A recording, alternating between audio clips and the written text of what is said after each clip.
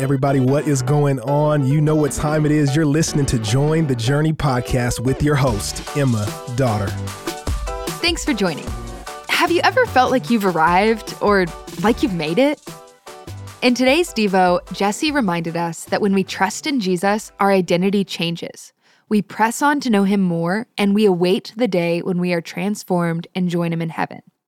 And for some of us, we know that to be true because we're waiting. Maybe tired of waiting. But others of us, we can forget that life on this earth is temporary. It isn't the goal. And if you're a believer in Christ, it definitely isn't what we should be putting our hope or our identity in. When I was in high school, prom was reserved for juniors and seniors, unless someone older asked you to be their date. And I got to go as a sophomore. And let me tell you, I thought that was the absolute coolest. I thought I'd made it. Have you ever felt like that? Like you've made it, maybe you've finished a big hike or finished a marathon. It's that feeling of accomplishment.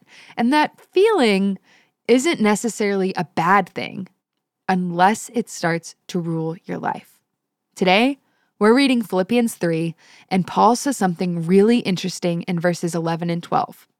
After recounting all of his sufferings on this earth, Paul says in verse 11, he says, that by any means possible, I may attain the resurrection from the dead.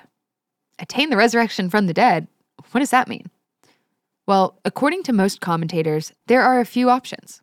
First, Paul could be speaking of his spiritual co-resurrection with Christ, but Dr. Constable points out that in context, Paul was talking about physical experiences, not spiritual ones. And besides, Paul has already experienced a spiritual resurrection because he was a believer in Christ. A second understanding of verse 11 says Paul was willing to faithfully persevere, even if it meant being persecuted to the point of death, because at that point, he'd be able to see Christ face to face. And third, and probably most likely, as Dr. Constable pointed out as I studied, when we read verse 11, that by any means possible I may attain the resurrection from the dead, the words Paul used seem to indicate he was thinking of a resurrection from among those who were dead. Among those who were dead. Constable concluded this by dissecting the Greek prepositions used in verse 11, which we don't have time to get into, but generally speaking, he emphasizes that Paul was speaking of a resurrection from what he calls a group not resurrected. Now, if you're like me, you're probably asking, what does that mean? What did I just say? A resurrection out from a group not resurrected? What is that? Well, looking at two different translations can help us understand. The NASB translated the end of verse 11 as the resurrection from among the dead, whereas the NIV translated it the resurrection from the dead. Why the difference? Dr. Constable went on to explain. Generally, the NASB, the New American Standard Bible, is more literal, translating a Greek word with the same English word whenever the Greek word occurs. The NIV is more paraphrastic, translating a Greek word with any number of English synonyms to make the English translation more readable. Now, this doesn't mean that the NIV is wrong, or even the ESV for that matter. I like to think about it kind of like Google Translate.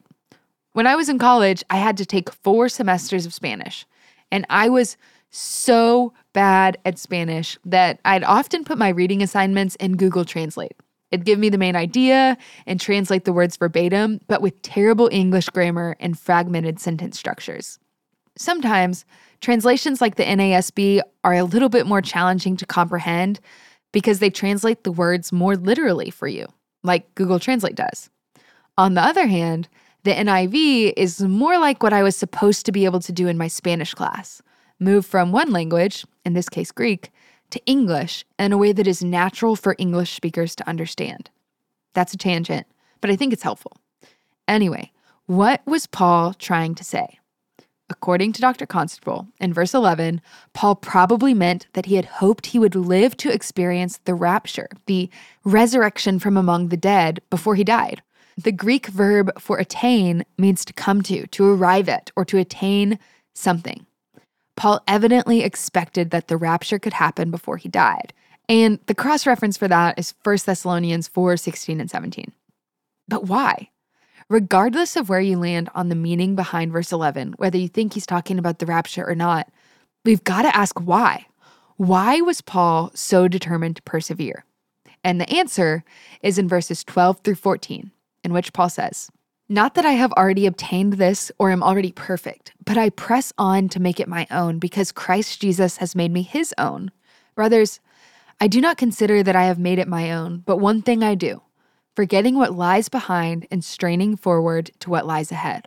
I press on," Paul says in verse 14, "toward the goal for the prize of the upward call of God in Christ Jesus." You see, Paul knew that he hadn't arrived. He understood sanctification. Wayne Grudem, a theologian, defines sanctification by saying, "Sanctification is a progressive work of God and man that makes us more and more free from sin and more like Christ in our actual lives." And Grudem gives us some bullets to think through on the topic of sanctification. He says, sanctification is about our internal condition being made to more closely reflect Jesus. So think along the lines of your character, thoughts, attitudes, and motives. Sanctification is continuous throughout our lives, but the process begins when we first put our faith in Jesus and we play a role.